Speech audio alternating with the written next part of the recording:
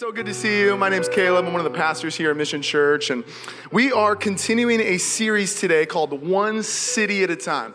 One city at a time. We're actually going through the book of Ephesians, and just a little quick recap. Ephesians was actually a letter written by the Apostle Paul. He is writing this particular letter actually from a prison cell. He's in prison, and he's writing to a church in a metropolitan city called Ephesus. It's actually the first mega church in the ancient world. And the letter is so profound. It is so beautifully written and communicated. The first three chapters really, you could say, focus on theology. So in other words, what we actually believe as followers of Jesus, what Jesus has in fact accomplished for us. And then the second three chapters of Ephesians focus on what you could call ethics. In other words, how we actually live out our theology, how we actually live out what we believe. And we are kind of transitioning now into this latter half of the book. In fact, we're going to zoom in on Ephesians chapter 5 this morning. If you're taking notice, the title of my message is Walk Like Jesus. Walk Like Jesus. We're going to read 16 verses together. We're going to read 16 verses together, so track with me. And then I'm going to pray, and we're going to dive right into the message. Ephesians chapter 5, beginning in verse 1, says this: Therefore, be imitators of God as beloved children, and walk in love as Christ loved us and gave himself up for us, a fragrant offering and sacrifice to God. But sexual immorality and all impurity or covetousness must not even be named among you, as is proper among saints. Let there be no filthiness, nor foolish talk, nor crude joking, which are out of place, but instead let there be thanksgiving. For you can be sure of this, that everyone who is sexually immoral or impure or is covetous, that is an idolater, has no inheritance in the kingdom of Christ and God. Let no one deceive you with empty words, for because of these things the wrath of God comes upon sons of disobedience. Therefore do not become partakers with them. For at one time you were darkness, but now you are light in the Lord. Walk as children of light. For the fruit of light is found in all that is good and right and true, and try to discern what is pleasing to the Lord. Take no part in the unfruitful works of darkness, but instead expose them. For it is shameful even to speak of the things that they do in secret. But when anything is exposed by the light, it becomes visible, for anything that is visible is light. Therefore it says, Awake, O sleeper, and arise from the dead, and Christ will shine on you. Look carefully then how you walk, not as the unwise, but as wise, making the best use of the time, because the days are evil.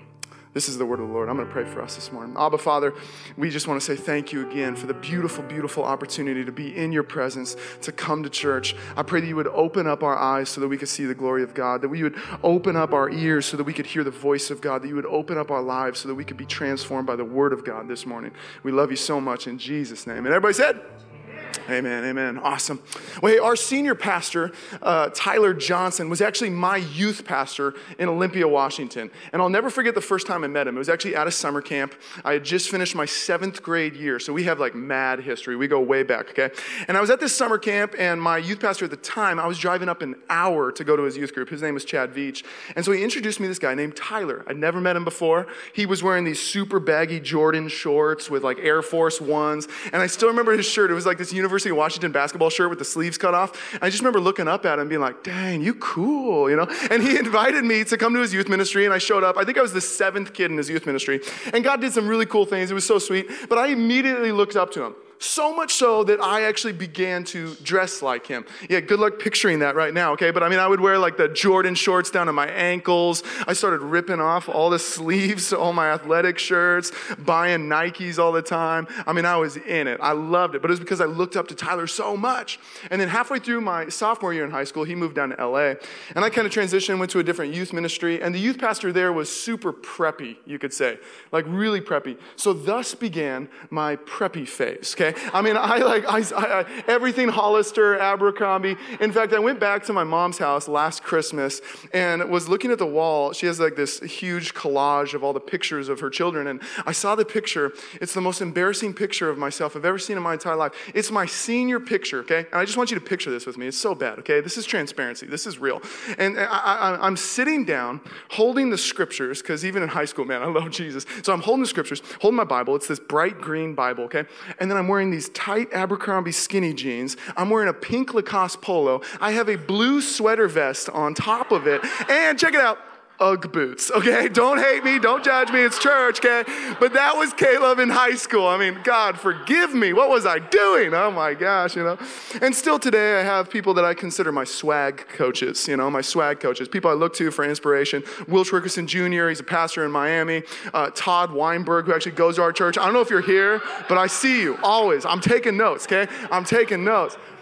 But I say all of this to communicate one simple point, is that we emulate those we venerate. We emulate those we venerate. When we look up to somebody, then we inherently begin to adopt the characteristics, mannerisms, or worldview of that particular somebody. We may dress like them, we may talk like them, we may think like them, we may create like them, we may do business like them. Whatever it may be in our respective contexts, we emulate those we venerate. And the scriptures say, above all, above anybody else, imitate God. Venerate him, emulate him, adopt his character and his mindset and his perspective. Make Jesus your primary example in all things. Walk like Jesus. Walk like Jesus. It's surprising to me how many times the word walk is actually found in this short letter, the book of Ephesians. In fact, on 6 different occasions, we find this Greek word, peripateo. All right, and this Greek word, it means this. It means to literally to move or to make one's way.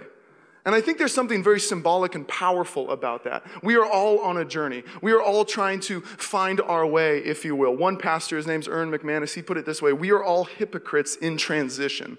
And I love that. We're all hypocrites in transition. I think the sooner that we can admit that, the better off we are, because the goal of our faith is progress. It is growth. It is becoming more and more like Jesus Christ every single day. And yet peripateo doesn't just have a philosophical, symbolic meaning. It also has a very practical meaning, a very applicable meaning, which entails how we are to conduct ourselves in this life. How we are to actually regulate our lives with Christ at the center. How we are to walk like Jesus. And it's this particular idea that I'd actually like to expound upon today. In fact, I really believe that if we're going to imitate Christ, if we're going to be imitators of God, if we're going to walk like Jesus, we got to do 3 things that we find in Ephesians chapter 5. The first thing is we got to walk in love. The second, we got to walk in light. And the third thing, we need to walk in life. So let's begin with the first. We need to walk in love. Walk in love. Ephesians 5, verse 1 says, be imitators of God as beloved children, and walk in love as Christ loved us and gave himself up for us.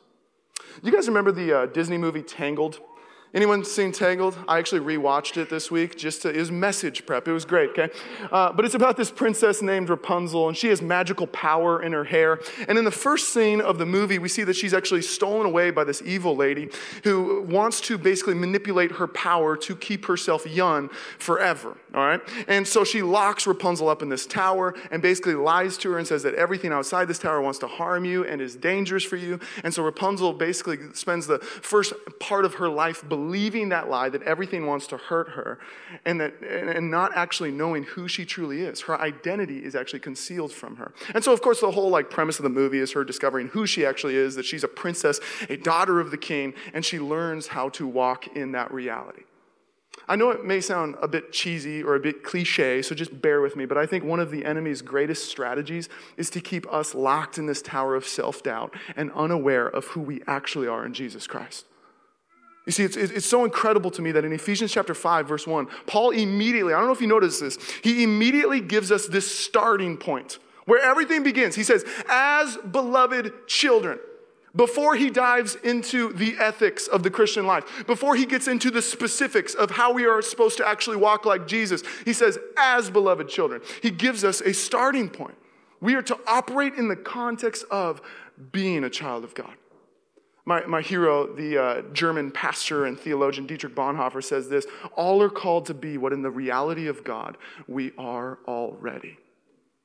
I'm going to say that again because I want it to really stick with us this morning. All are called to be what in the reality of God they are already. You see, regardless of where you stand in relationship to God this morning, regardless of where you stand in relationship to others, or maybe even yourself this morning, you need to know a few things. You are already loved. You are already accepted.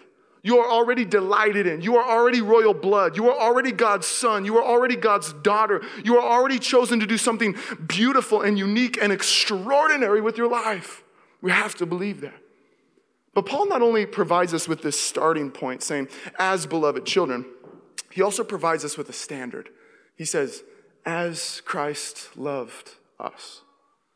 I flew down to Palm Springs a few weeks ago to hang out with my best friend, and I got onto the plane and sat down, and we were flying United, so you reserve your seats. And so it was that moment when I'm just sitting down wondering who's going to come and sit next to me, like who I'm going to actually be next to for the next few hours of my life. And I'll just be real. This is me just being transparent. In my mind, I'm just praying, like, Lord, let that person just be normal.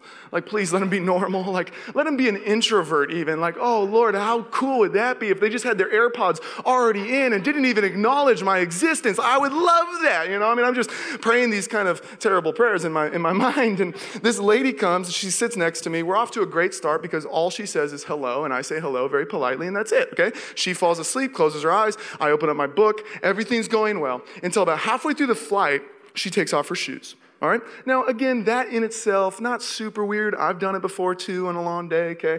But then she stoops down one more time and takes off her socks.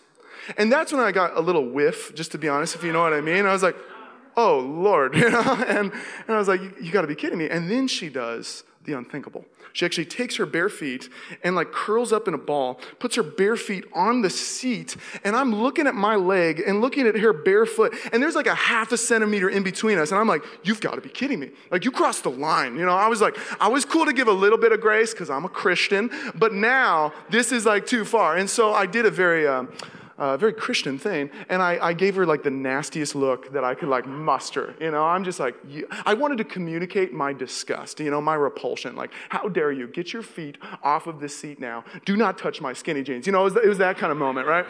And so I hold the look for a little bit just so it really sinks in. You could see she's starting to squirm and feeling really awkward, and I was like, mission accomplished. And then I go back to my book, which ironically is a biography on the great reformer and theologian Martin Luther, and I was reading a chapter about how well he loved people. and so my heart sinks a little bit. And then this is me being super transparent. I know Pastor Tyler is going to listen to this at the gym tomorrow, so I'm sorry for this. But then I look at my sweatshirt, and I notice I'm wearing Mission Church on it. And I was devastated. I was like, oh, I really messed up, and all of a sudden, though, I start to justify it. I'm like, she's being annoying. She was being gross. It was her fault. She deserved that look. Those are the kind of things that I'm telling myself. But I could not get away from a very simple reality that Jesus did not tell me to match my neighbor's level of love. Jesus did not tell me to match my spouse's level of love. Jesus did not teach me or tell me to match my children's level of love. No, what has he told us to do? To match his level of love. You see, as beloved children, love as Christ loved us. I'm going to say that again. As beloved children, love as Christ loved us. 1 John 3:16 says this, by this we know what love is, that he laid down his life for us, and we ought to do the same for the brothers and sisters. You see, we ought to be generous because Christ is generous. We ought to actually give respect to people because that's actually how Christ operates. We are to sacrifice because Christ has actually sacrificed for us in the ultimate way. We are to love everybody because Jesus loves us so much. You see, Jesus' love is both our starting point as beloved children, and it is our standard as Christ loves us. Now, as we continue to read Ephesians 5, Paul seems to take a turn somewhat suddenly, okay? I don't know if you noticed it, but in verse 3, the vibe shifts just a little bit. He says, sexual immorality and all impurity or covetousness must not even be named among you as is proper among the saints. Let there be no filthiness, nor foolish talk, nor crude joking, which are out of place, but instead let there be thanksgiving. Now, I have to admit, even as I was studying for this message, these verses aren't my favorite to preach. I didn't really even want to make them in the message, but I could not escape their importance and how necessary they are. Because in them, Paul tells us essentially to guard against two things that actually have the power and the potential to hinder our ability to walk in love and ultimately to walk like Jesus. And so the first thing that we actually are really told from these two verses, the first thing that we pick up is that we need to guard our hearts. We guard our hearts. We guard our hearts. I was a youth pastor for over 6 years, and most of my meetings were actually with students about how to live and walk and operate in purity. I can't even count the number of times I got the question, how far is too far? And then my other question that I got a lot from kids was, why does God make such a big deal about lust? Why? And maybe you've wondered about it. But I think Rich Wilkerson Jr., one of my swag coaches, I think he communicates it so well. He answers this so eloquently. He says, lust is about what you can take. Love is about what you can give. Lust is about what you can take. Love is about what you can give. You see, Mark chapter 10, verse 45 says that Jesus came not to be served, but to serve and to give his life. John 3:16 says that God so loved the world, all of us, that he actually gave his one and only son. You see, Jesus stepped into human history to give, not to take, to actually reveal to us what real and true love actually is. But on the other hand, lust is the act of taking something that does not belong to us. You see, lust teaches us to treat people as objects, and love teaches us to treat people as sons and daughters of God. Lust teaches us to treat people as if they exist to satisfy our own desires, and love teaches us to ask the question, how can I actually serve that person better today? You see, that's why at its core, lust is actually a heart issue. It's not an eye issue. And that's why Jesus goes to such great lengths to say all over Scripture, guard your heart. Guard your heart. In fact, at one point he actually says, this is Matthew chapter 5, verse 29, if your right eye causes you to sin, tear it out. I mean, that's pretty intense. And obviously he's not speaking literally, saying that we have to do this. What he's saying very practically is remove whatever is tempting you. Remove whatever that obstacle is. Remove whatever is hindering your ability to actually walk in love and thus walk in Jesus. Get rid of it. It's not worth having in your life. If somebody is constantly making a pass at you in the office, just change up your daily routine so you don't actually have to see them as much. If somebody who is not your spouse is starting to flirt with you on Facebook, for the love of God, just delete your Facebook. If you're a young person and Snapchat is just too much, get rid of Snapchat. That is what Jesus is saying. Remove whatever it is that is tempting you. Do whatever you need to do. Just guard your heart. And I'll say one more thing on the topic too, because I think it's so necessary. You'll never overcome temptation, whatever the temptation is, by just trying harder. You won't. You'll just end up super discouraged and walking in guilt and shame, man. You will only overcome temptation by filling up your life with the love of God, with the presence of God, with the community of God. You see, love is actually what overcomes lust. Love is actually what gives you the power to walk in purity. So when we make the love of God our focus, man, guarding our heart becomes even easier. We got to guard our hearts. But then the next thing that Paul actually says is we got to guard our mouths. We got to guard our mouths. You see, in verse 4, I don't think Paul is actually communicating that we can't ever make a joke. In fact, when you read this particular verse in the Greek, it's pretty clear that what he's actually saying is don't make a joke at the expense of someone else. At the expense of someone else. And that's pretty congruent with Scripture. In fact, Proverbs 18 says this, that death and life are in the power of the tongue. Death and life. You see, your words have the power to destroy, to obliterate someone's confidence, to actually ruin their day, to actually create a wound and an insecurity. But your words also have the power to build up, to create something beautiful, to give somebody hope and courage, to champion someone in the pursuit of their dreams, to actually push them closer towards the faith, hope, and love that are found in Jesus Christ. One of my mentors, he's a pastor and theologian named A.J. Sabota.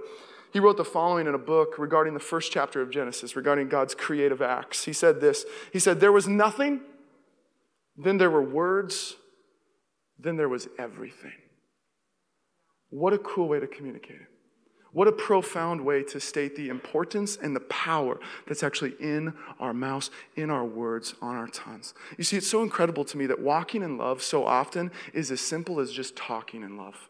It really is. And that's why Paul even says earlier in Ephesians chapter 4, verse 29, let no corrupting talk come out of your mouths, but only what is good for building others up as fits the occasion, that it may give grace to those who hear. You see, we guard our hearts, we guard our mouths, and if we can do those things, man, we're going to be able to, as beloved children, love as Christ loved us. We have to walk in love. We have to walk in love. Here's the second thing. If we're going to walk like Jesus, we have to walk in love, and we have to walk in light. We have to walk in light. Ephesians chapter 5, verse 8, we already read it, but it says this, for at one time you were darkness, but now you are light in the Lord. Walk as children of light.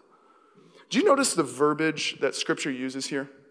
I think it's so intentional. It's so intentional. Paul does not say, at one time you were in darkness, and now you are in light. Paul doesn't even write it as a command, saying you must now be the light. No, what does he say? He says very directly and intentionally, you were darkness, now you are light. You see, we have to understand something. Light is not a tool that we use. It's not an instrument we play. It's not a power we wield. It's not even a spiritual gift. Light is actually who we are. When we say yes to following Jesus, ontologically, man, we are light. That's what Jesus himself said.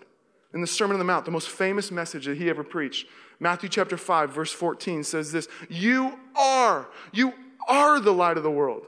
A city on a hill cannot be hidden, nor do people light a lamp and put it under a basket, but they put it on a stand, and it gives light to all in the house. In the same way, let your light shine before others, so that they may see your good works and give glory to your Father who is in heaven. You see, as followers of Jesus, we have the power to actually bring light into even the darkest of situations. In chaos, we can bring peace. In worry, we can bring faith. In hate, we can bring love. In stress and anxiety, we can bring joy. In fear, we can bring hope. We can literally change the atmosphere in the room because we are the light of the world. Because we are the light of the world. When you walk into my room, I have three different lights. And they all have different levels of light. Okay, I have my night light that's like always on. So if I need to get up in the middle of the night, get a glass of water or something, I don't trip and fall flat on my face, okay? That night light never goes off. It's pretty dim, so I can fall asleep easily without even thinking about it. And then I have the next level of light, and that's my little lamp, okay? I have a lamp, and I love to read when I go to sleep and kind of wind down in that way. And so this lamp is on, and usually I turn it off, but even if I forget, it's dim enough that I can actually still fall asleep, but it's also bright enough that I can read my book. And then I have this third light. I have this third light. It's just the overhead light. I'm pretty sure those are in every single house here in California, okay? But as soon as you flip the switch, boom, the entire room is lit. Doesn't matter what time of night it is. It doesn't matter how dark outside is. The entire room is filled with light. And I was thinking about this the other day, and I noticed that I think this represents people in the church. And I'm about to get really, really real and really honest with you. But it represents people in the church. All of us are light. We are. If we have Jesus inside of our lives, we all have light. But check this out. Our intimacy with God will determine the intensity of our light. Our intimacy with God will determine the intensity of our light. You see, you're not going to exude much light if you never spend time with God. You're just not. You're not going to have much substance to actually offer the world if you never spend time in the scriptures. In fact, your joy and your peace and your love and your faith will probably not be very consistent if you never devote any time to prayer. You see, the more that we look to Jesus, the more that we will walk like Jesus, and the greater our light will be. Can I hear an amen, church? Come on. Paul continues, and he says in Ephesians chapter 5, verse 11, he says this, take no part in the unfruitful works of darkness, but instead expose them. Expose them. This is a very misunderstood verse. I like to talk about it here for a second. When I graduated high school, I immediately moved down to Los Angeles, and partly because I grew up in Seattle. My senior year in high school, no exaggeration, 300 consecutive days of rain. I was so depressed that literally the second I graduated, I'm moving to LA. Sorry, parents. Sorry, mom and dad. Okay? And so I jet down to LA, and I actually started working with Tyler. He was down there at the time, so he hired me at the church he was at. I was going to university as well, and so we were at the church one day. We decided to go out to lunch. Another pastor was actually with us. His name's James Hager. He actually preached here a few months ago, and we all worked together. So we go out to this Mediterranean place. We get back in the car. I'm driving, and we start driving through LA. And there was this intersection, and it was just such a busy intersection. I mean, it's in the middle of the day, so it's just chaos. And it was one of those moments when the light, you're still at that kind of awkward distance away from it, and it turns yellow, and you have two options, man. You either just floor it and you go for it, or you slam on the brakes and make everyone in your car feel uncomfortable. I mean, it really is a loss, if you know what I mean, okay?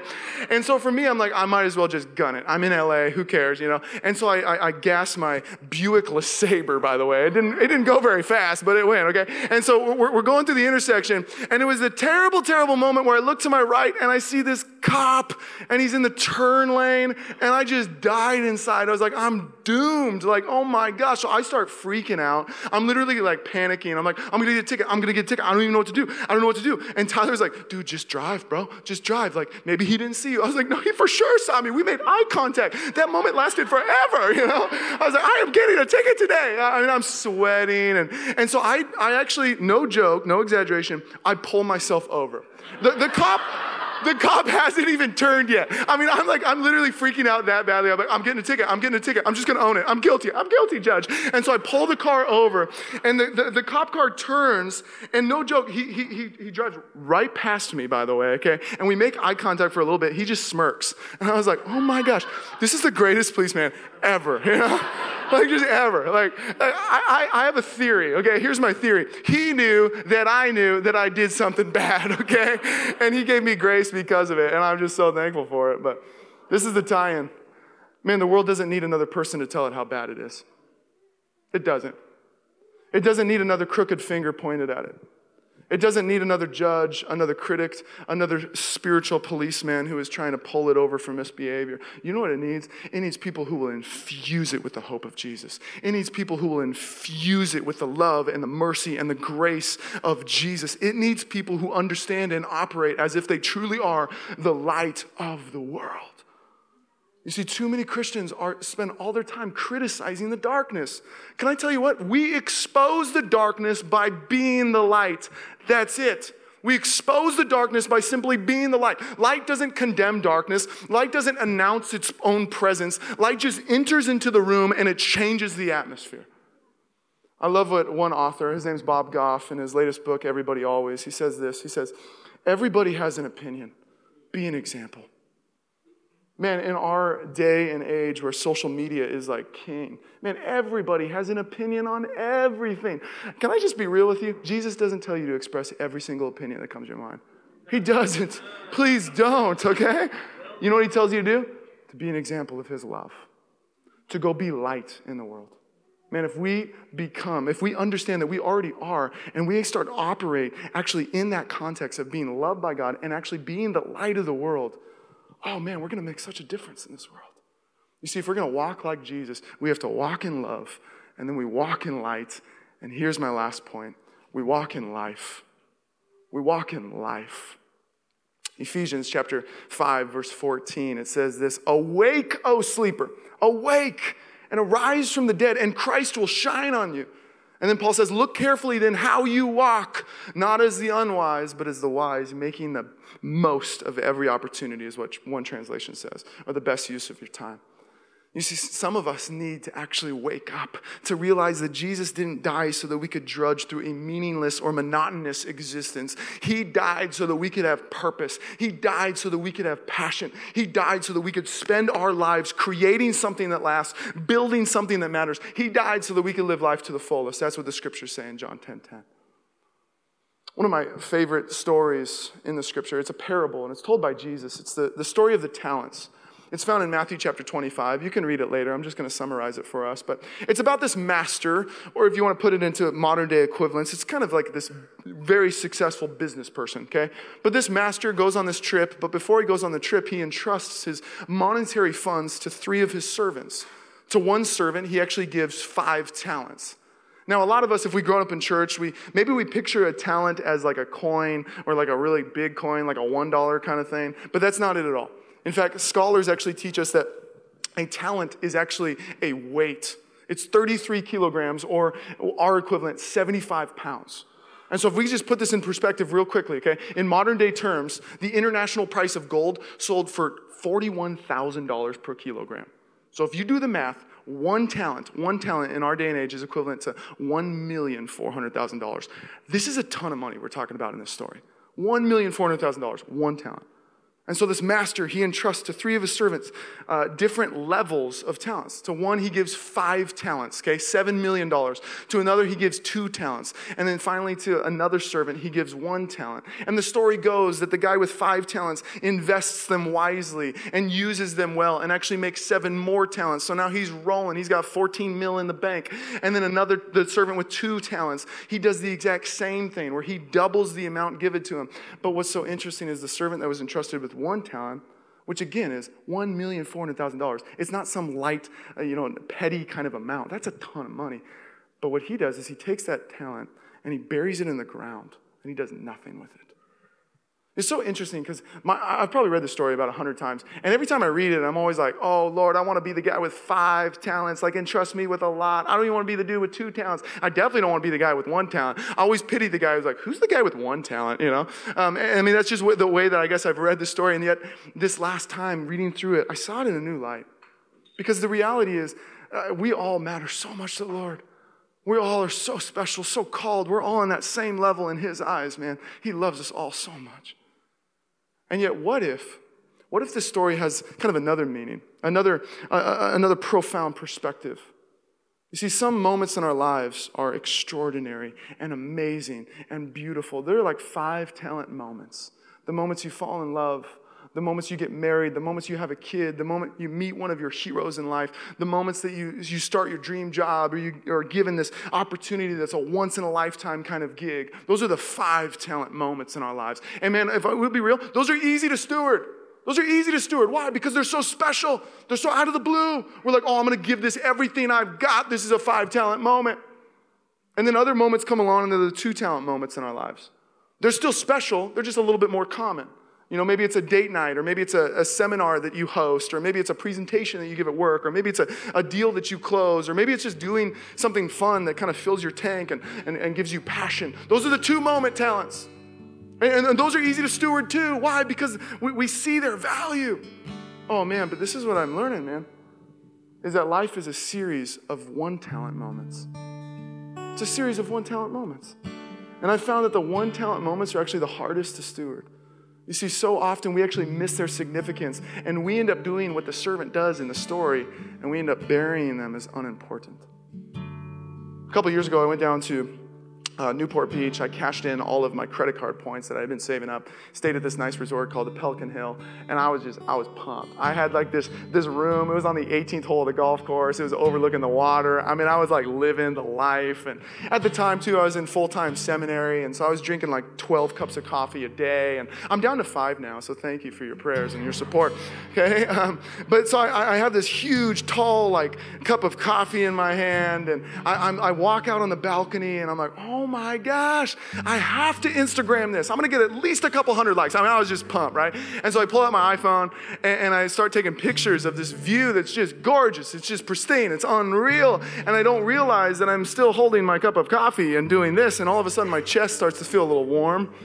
And I was like, oh, that's kind of weird. I mean, I guess it's 80 degrees outside. And then it started to burn, though. Like, actually, like, it hurt. And I was like, what is going on? I looked down. There was coffee all over my shirt. Like, just everywhere. I spilt this entire cup of coffee. As I'm taking all these pictures of everything that's before me, man, the thing right in front of me is just destroying me.